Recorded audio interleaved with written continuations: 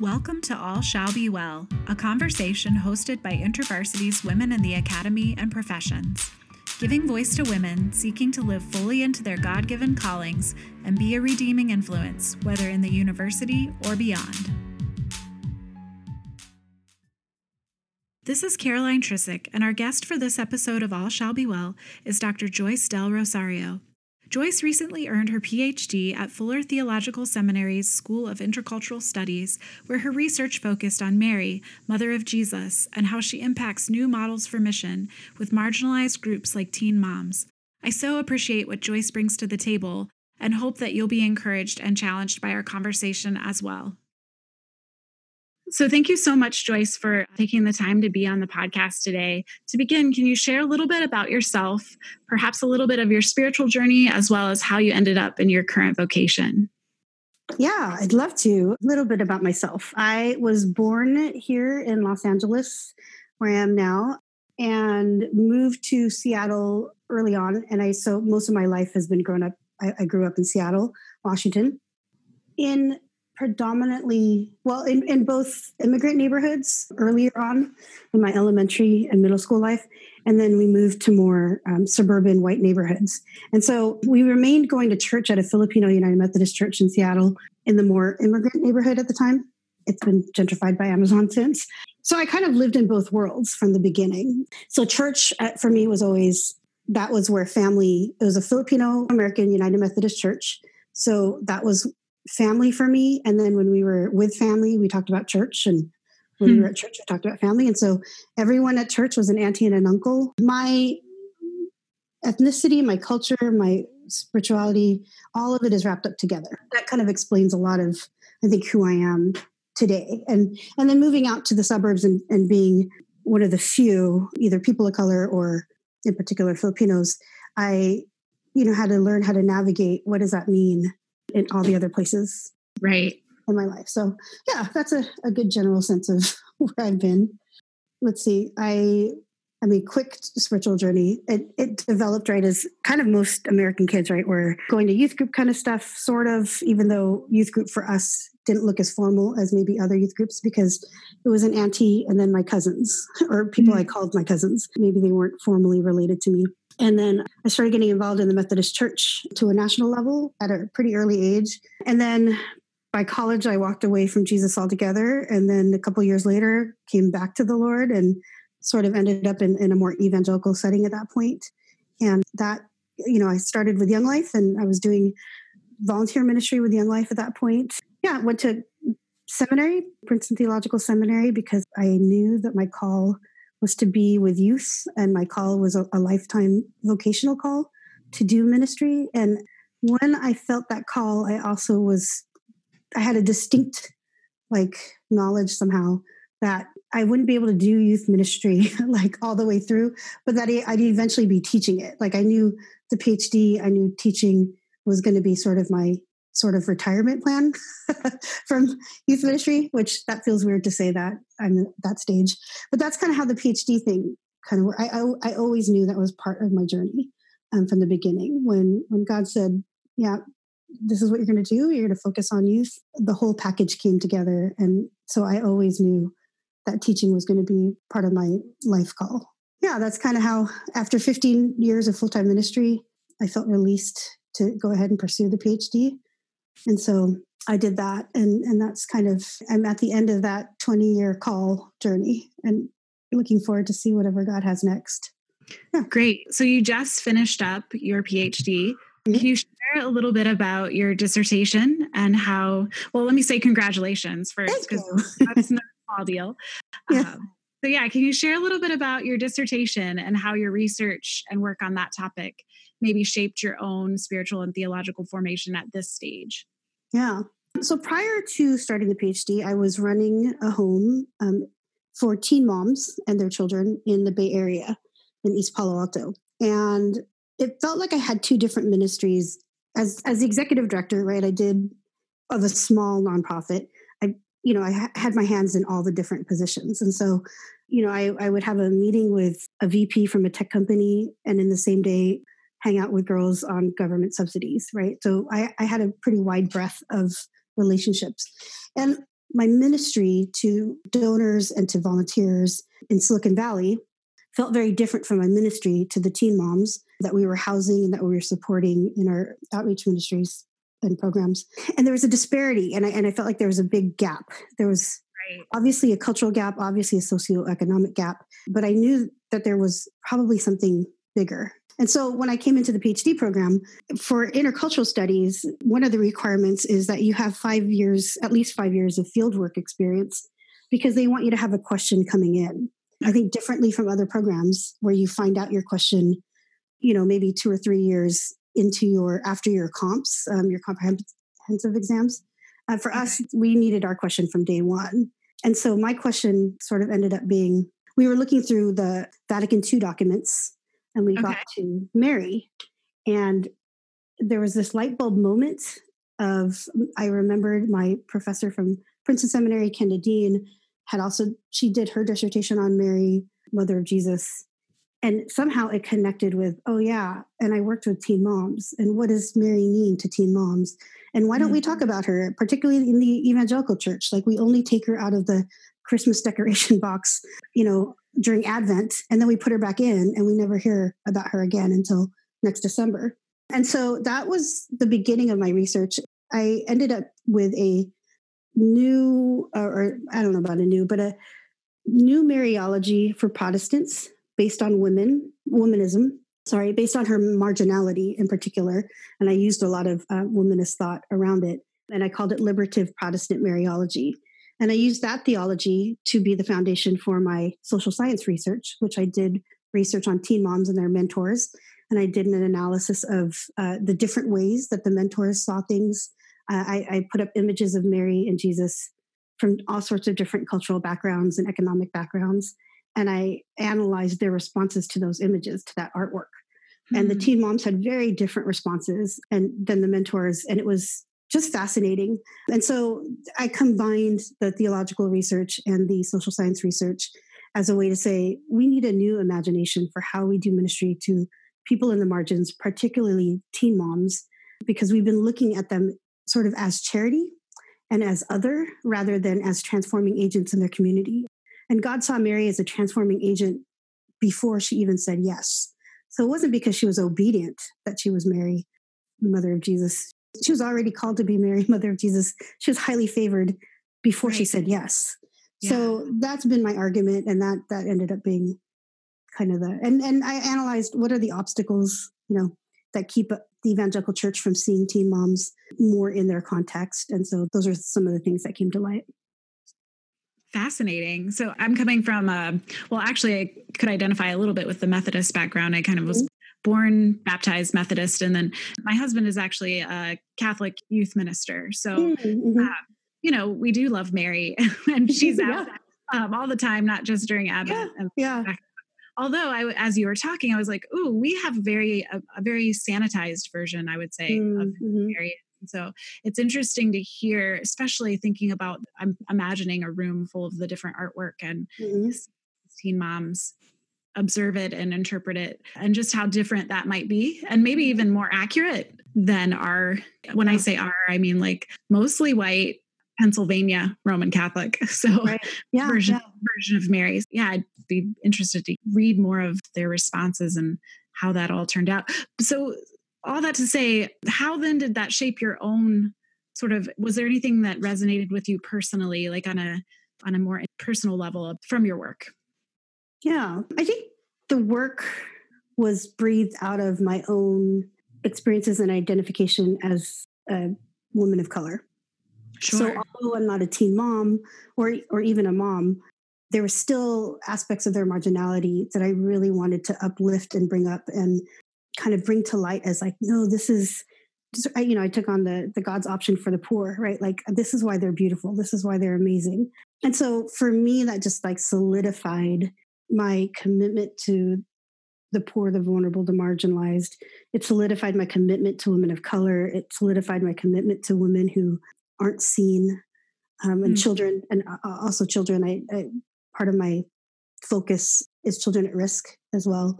And so, I think for me, it was sort of me living out my experience and then magnified into other people's contexts that that I was able to bring out, hopefully, into the at least academic world or into the literature world, or at least in a, dissertation that will be in a dusty library somewhere. So we'll see how far it gets out into the rest of the world.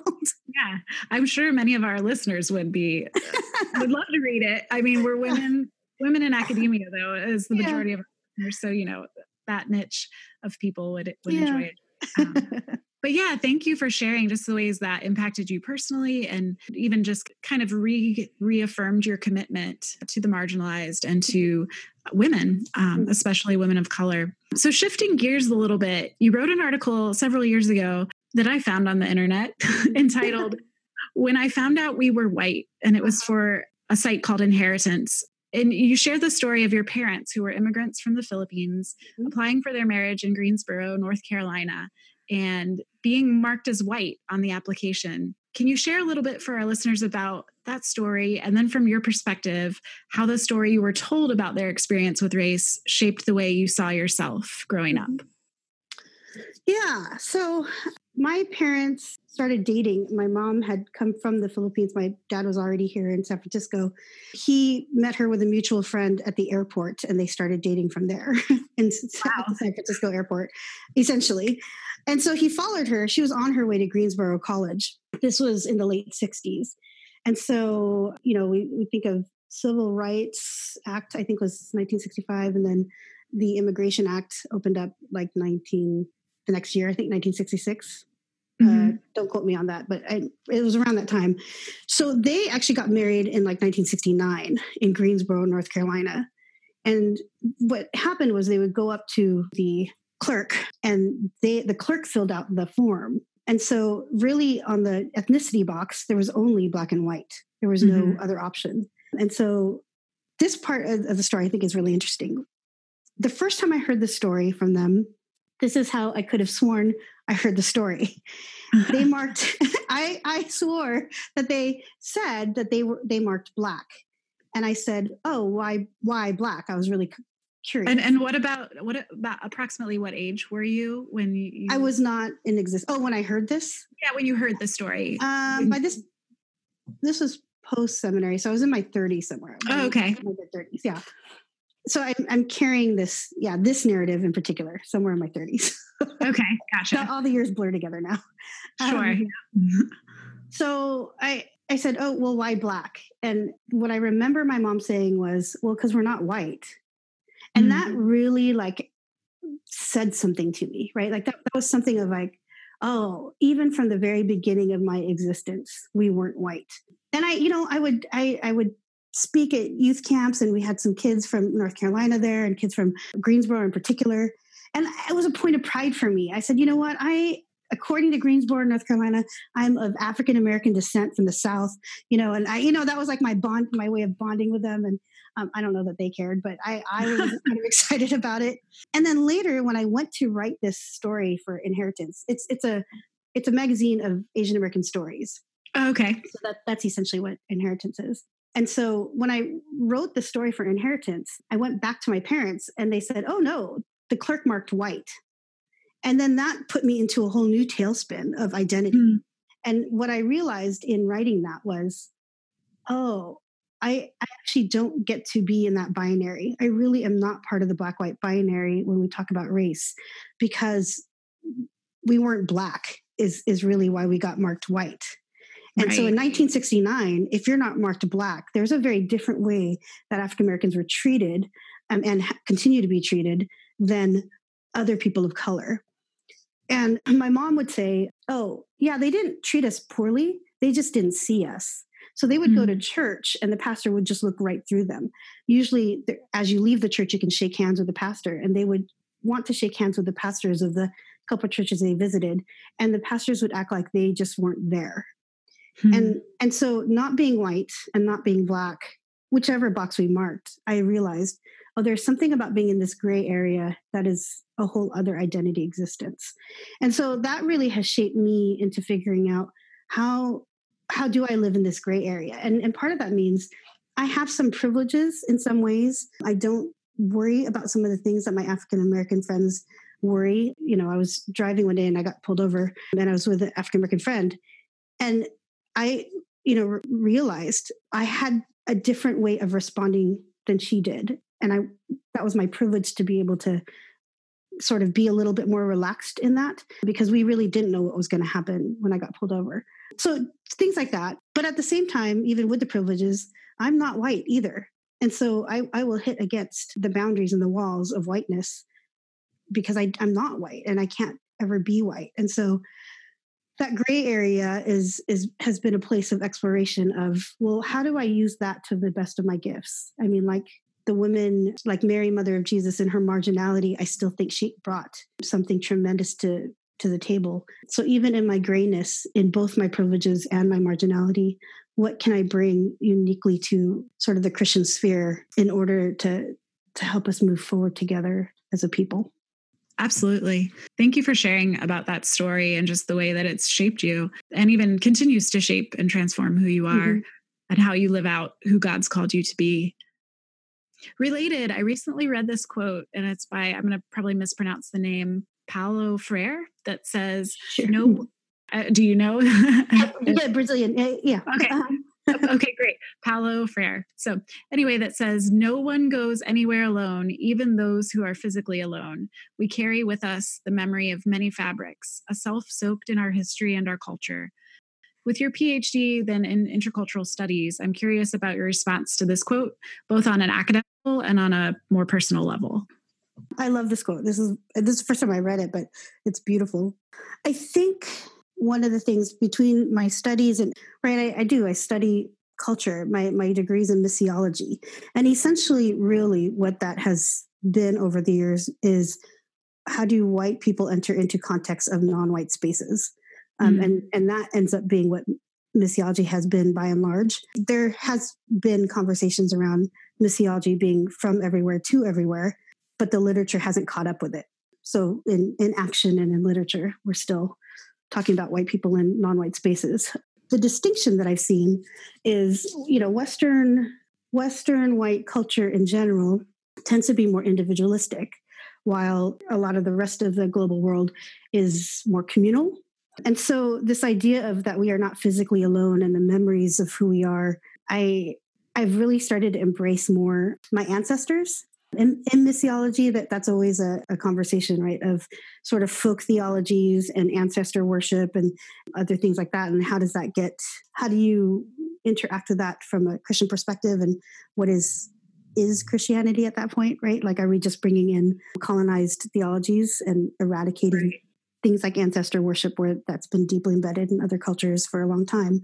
So I've been rediscovering what it means for me to walk with my ancestors. And some of that is, I have 400 years of colonization that my ancestors have endured. And I need to figure out, what does that mean for me today? I walk with that all the time. And so even as I'm thinking about post-colonial work, even as I'm thinking about my place in the black-white binary, et cetera, I walk with 400 years of ancestors. And before that, I can't even fathom, I'm still trying to fathom what were Filipinos like before the Spanish colonized us. So the Spanish colonized us for 350 years. Americans colonized us for at least 50 more years and culturally continue to colonize us for longer.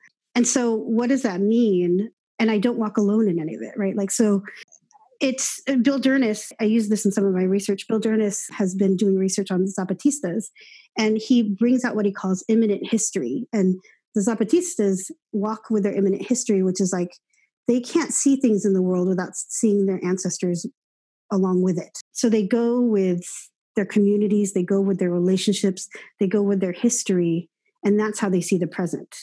So, if you pick up a cup, it's sort of like everyone picks up a cup, right? It's not you, the individual, because we don't operate like that. And so I love this quote because it speaks to some of that imminent history that I think really, there's something that resonates deeply with me that I've been wrestling with and really reveling in.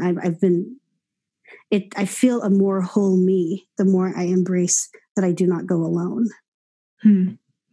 Yeah, thank you. Yeah, this quote actually, I came across it in my grad school work. It's in a book entitled Genograms, which is essentially in the context of mental health counseling. So sort of the study of our families and how our families are with us, and then family not necessarily being defined by just blood relatives, but whoever. So anyway, I found it to be a really interesting quote as well, and wanted to get your perspective on it. So in our class, we have to write or create a genogram of our family, just going back, I think, 3 generations, which really isn't very much. But even still, like just those 3 generations, it's just packed with stories. Like each person has their story, and the way that, 3 generations before me shaped who I am now. Fascinating to put it out on paper and really kind of get a sense of a little bit more, I guess, of my story. But I hear what you're saying too about that, and I'm coming at it, I think, in some ways from a very individualistic Western perspective. And so I appreciate too thinking about just even more of that communal sense of the cup image is really profound in a lot of ways. Yeah. And it's not even just, it is generational, certainly. But I also go not just back, but I go wide. And in my family, right, there's my extended family easily, for Thanksgiving or Christmas, we can have 60 people. So my, a small intimate gathering of, cousins or something could at least be 20 to 30 of us. Yeah. So that's, I go, like when I was kind of doing the acknowledgements and whatever for my dissertation, and I realized, wow, I have a lot of investors in this degree. I did not do this at all by myself.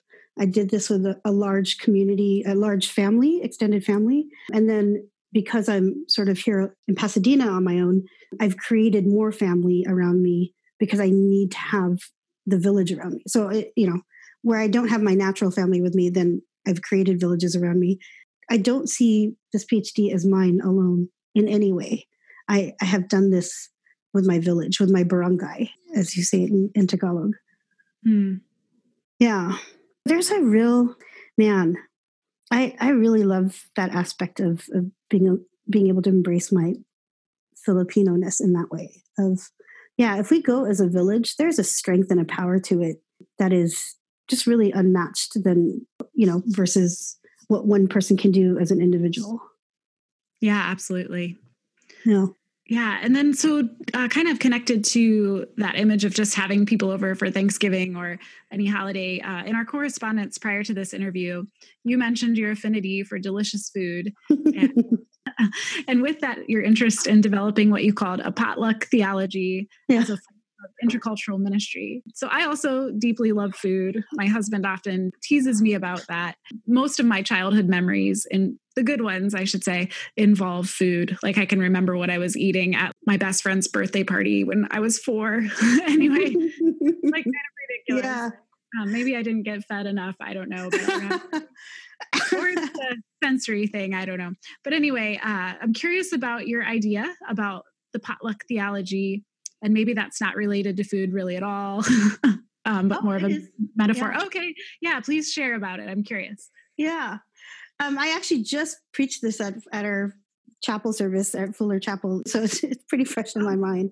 So yeah, I love food. I think part of it is when I moved to San Francisco, they take food so seriously there, just as a city and as a culture. And so I started realizing how much my culture and food also connected. And so in my family, like I said, there's, a gathering could be 60 people pretty easily. And so when we do potluck, we bring our best dishes to the table. Uncle Dan will, Thanksgiving or Christmas, he'll always bring the turkey. And then Auntie Cecil will bring her fresh lumpia, which is a sort of an egg roll wrap. Cindy will bring her sausage stuffing. And, my mom will bring her pancit, which is a Filipino noodle dish. And so everyone brings their best to the table, right? And as you can imagine, if there's like how many of us, and there's at least 30 dishes on the table, it's a feast every time. And so we all partake of everyone's joy, right? And it's our love language to each other. Bringing our best to the table is our nonverbal way of saying, I love you. I care about you. I want you to have my best, right? So even for me, they always relegate me to mashed potatoes because I'm not that great of a cook, but I will do, 20 pounds of mashed potatoes is no small thing. And then I'll make sure there's a vegan option and all the other things, but I'll put all that I am into mashed potatoes because that's my love language, to the rest of the family. Anyway, all that to say is we bring our best. And then I went to my first non-family, non-Filipino potlucks. And I was like, what? Someone would bring like a package of Oreos or like a Costco roast chicken or something. I was like, oh, I love those things. But like, if we're honest, those are the easiest things that you can bring, right? And I realized like, a lot of other potlucks that I was part of were about bringing the easiest thing to the table. And so my theology around that was, it actually was a multicultural ministry idea. But, if we brought our best to the table every time and not the most convenient or the thing that we're used to or the thing, our feast would look very different. But there's a level of scarcity that people operate in when they come in with sort of the easiest and quickest. And then there's a theology of abundance that happens when we bring our best. And so it's like, what are we operating out of to begin with? And what are we sharing and partaking of? In order to enjoy the richness of the diversity of the table, no one can expect that their dish is the main dish. Once you think that your dish is the main dish, that makes all the other dishes side dishes or like accompaniments, and it relegates them to a smaller status. Or, even if you physically just bring a dish that's too big, then that means that there's not space on the table for anyone else's dish. And maybe they have to be in a completely different room because your dish took up the whole space. Or there's people who, I get this to a degree, but I try to encourage my friends who tend to be picky eaters to try something that they haven't tried and not just to sort of shut out from the looks or the idea of it, but to just try it. But you have to have this openness to trying other dishes, right? Trying other people's things, because that's how we transform and expand our palates and expand our understanding. And unless we're able to do that, then we just stay with the same thing and the same flavor and the same taste, and we don't grow. Our palates stay the same, our theology stay the same, our worldviews stay the same, because we're only willing to stay in the lane that we're comfortable with and have been taught. And so, the theology kind of goes far and wide for me in terms of, how it connects to our ecumenical lives together, how it connects to our theological lives together. And so, I wrote a blog on decentering whiteness through potluck, right? And I was like, I think that's one way of doing it is, how do we share the table? We don't need to eradicate your dish or, whatever, but like, how do we just make room for other people's dishes and enjoy the whole feast? That's the nutshell. I love it. Yeah, it's a lot to think about too. I mean, it's a metaphor, but it's also not a metaphor. Yeah, thank you for sharing about that. Yeah. I mean all of that literally as well too. Yeah. Like, I do. I love food and I love trying everyone's dishes. Yeah. Right. And then on the metaphorical level of it as well, with the theology and, do I have an openness to receive someone else's way of connecting with Jesus, somebody else's, I don't know, you could go on and on thinking about just, it's the openness though, I think. And even just the part about, when you think your dish is the main dish, well, so if Uncle Dan brings the turkey, someone else will bring the prime rib and someone else will bring the salmon. So it's like, even if you have a big dish, it may not be the main one. It may be one of many main ones. And that's a humbling thing to realize. But when you're feeding 60 people, we can handle that. So shifting gears again, you taught a class recently on women and mission, women from historical, biblical, and cultural perspectives. Mm-hmm. Is there a particular woman from history or from the Bible who you resonate with the most, or by whom you feel like especially inspired? Mm-hmm. Yeah, we're ending the quarter. We're on our last class next week with this class, and it's been an amazing class. We've had some very sacred moments with one another, kind of realizing the stories of women that don't usually get sort of playtime in the classroom. So one of the stories, actually, I opened up the class with a devotion on Esther. And Esther's story resonates so well with me in terms of she was prepared. She went through a time of preparation. She was positioned, and then she was purposed. And all of that was always about, not just about her. The story is her being prepared and positioned and purpose for her people. She was able to move into a place where she could save her own people. Essentially, she was an undocumented person, and they didn't know who she was until later. Right. And so that whole narrative to me of this truly marginalized woman who somehow was positioned and purposed for a whole entire group says something to me on so many different levels. I think it says some, I'm hoping that I can continue to share that story with others to encourage them. But, it's not even just the Esthers though, right? Like Wilda Gafney, her Womanist Midrash book I love that book because she does such a great job of claiming the unnamed woman.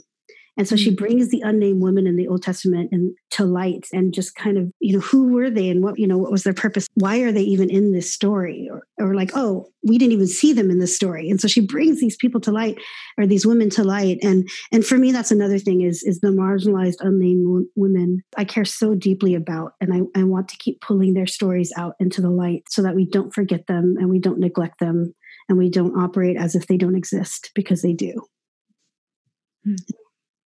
Yeah. And the unnamed woman, there's this idea of they're able to be seen, right? When we pay attention, look into it. And is it Tamar who is the first to name God and calls him the God who sees?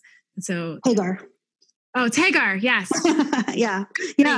Right. Like you see Thank that. you for correcting me. What a powerful imagery for Hagar to go, that she was raped and abused in the name of God, in the name of God's purposes, right? Hagar was taken and but God sees her like, and she named, like she had the agency to name God. Like that's amazing. I love that. Yeah, for sure. Well, okay. Also related to some of your academic work, you noted working on beginning to develop, you kind of already talked about this a little, post-colonial Protestant Filipino-American theology alongside some other Filipino colleagues. So you kind of you didn't fully talk about it yet, but just sort of alluded to it earlier. Can you share a little bit more about your hope for that work?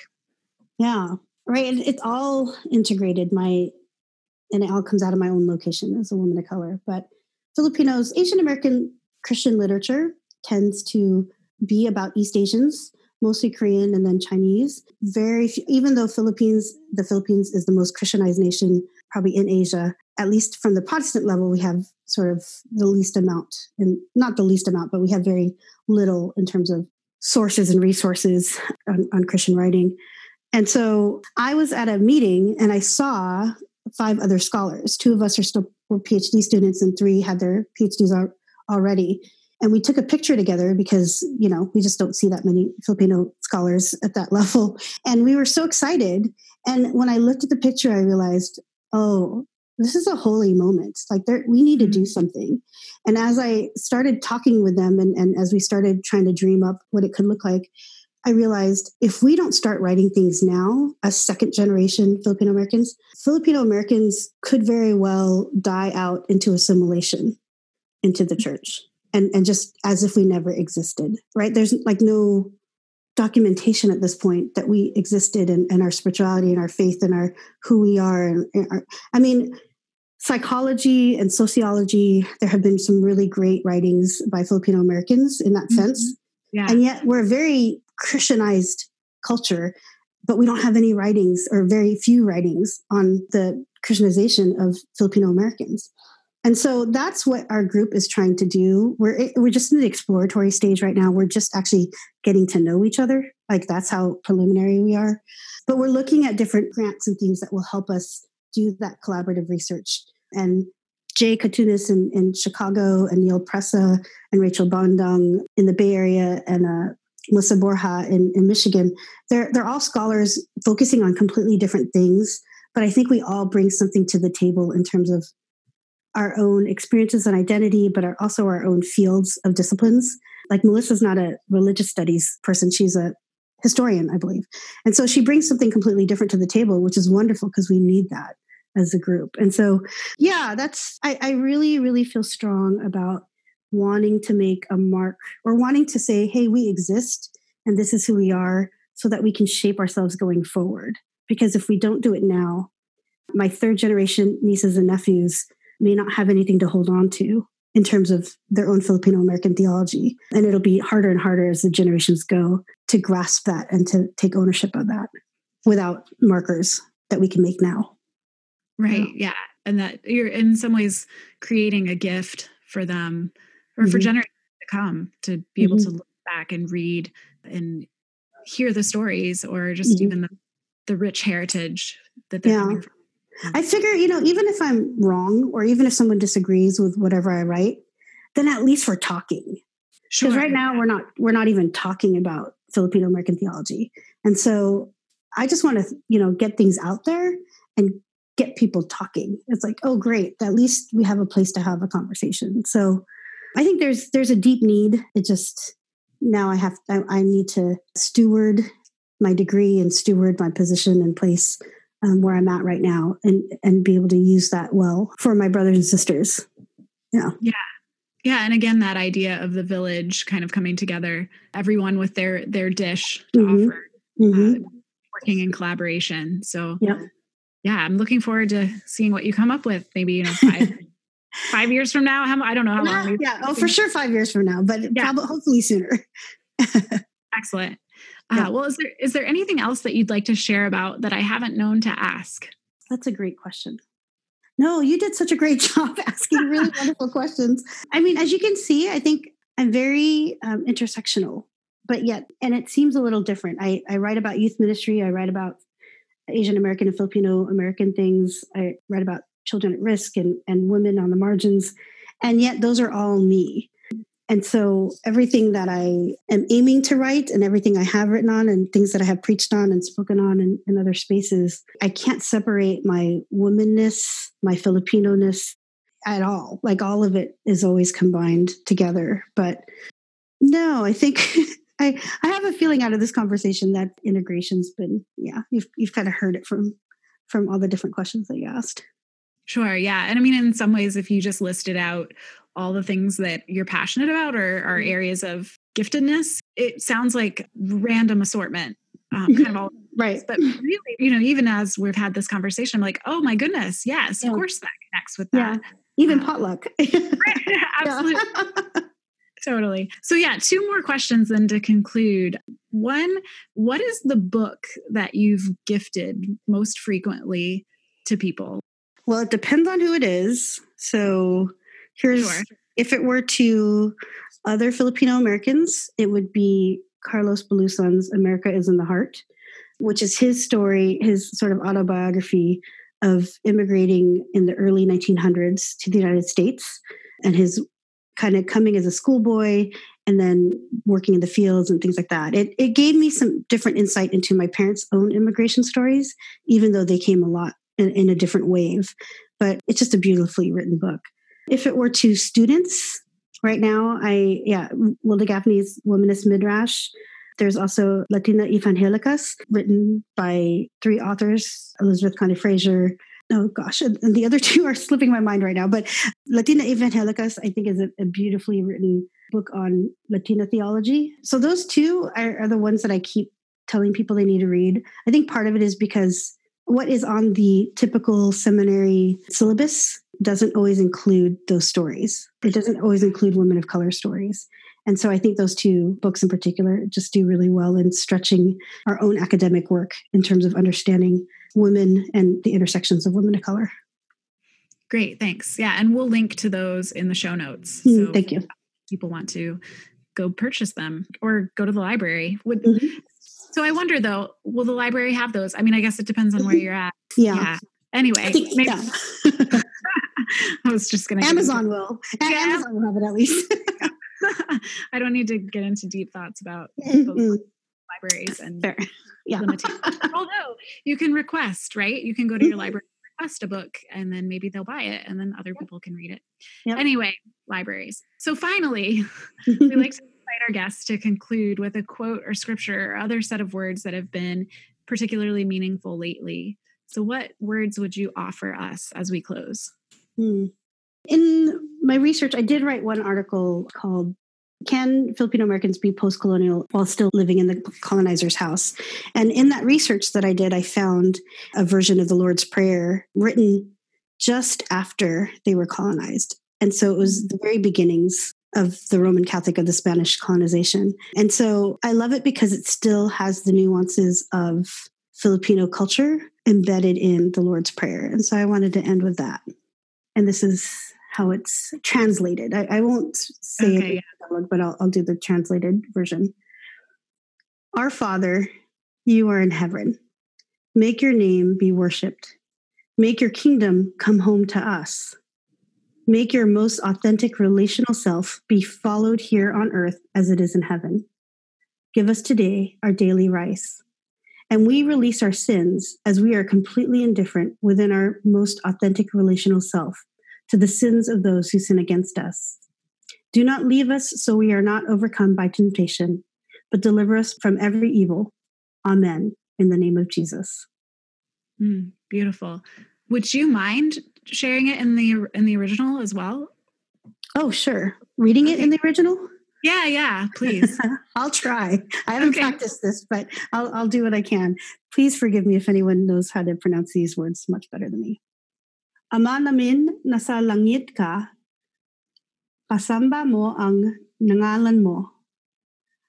Muwi sa amin ang pagkahari mo. Yapasunod mo ang loob mi dito. Sa lupa parang sa langit. Bigyan mo kami ng aming kakanin para nang sa araw-araw. At pakulin mo ang gaming kasalanan. Yalang iwalan bahala namin sa loob. Ang kasalanan ng nagkakasaya sa amin. Huwag mo kami iiwan nang di kami metalo ng tukso. Tatapuat, idya mo kami sa dilan masama. Amen. Jesus. Amen. Beautiful. Thank you so much for taking the risk there. And as a Filipino American who doesn't speak very much Tagalog, that was really risky. But yes, that's as close as I could get. I appreciate it. It was beautiful to hear it in close to the original, right? So yeah. Yeah, well, thank you so much, Joyce, for sharing your time with us. And it's been such a fun and meaningful conversation. And how can people connect with you? Where can they find you if they want to learn more from you or read your work? Sure. I am working on revamping my website, but I have joycedelrosario.com, JoyceDelrosario.com. And my blog, The Esther Salon, is on there. And then I'll also have some podcasts and sermon samples on there as well. And some of my writing that's available online, including the Inheritance magazine one that you referred to. Oh, yeah. Great. Thank you so much. Yeah. Oh, and Praying Filipino on Twitter as well. Oh, okay. Gotcha. Yeah. Excellent. Well, thanks, Joyce. Thank you so much. Thank you for joining us for this episode of All Shall Be Well, Conversations with Women in the Academy and Beyond. This is Caroline Trisick, and information about our guests can be found on our podcast page at thewell.intervarsity.org/podcasts. This has been a production of Women in the Academy and Professions, a focused ministry initiative of InterVarsity Christian Fellowship USA. We value the contribution of podcast guests who are not employed by InterVarsity, and we acknowledge that the opinions of our guests may or may not represent the ministry, doctrine, or policies of InterVarsity. Thank you for joining our conversation as we engage in faith and life together. We'd love to hear your feedback. To share your thoughts or to learn more about who we are or the resources and connections we provide, we invite you to visit us at our online gathering place, The Well. You can find us at thewell.intervarsity.org.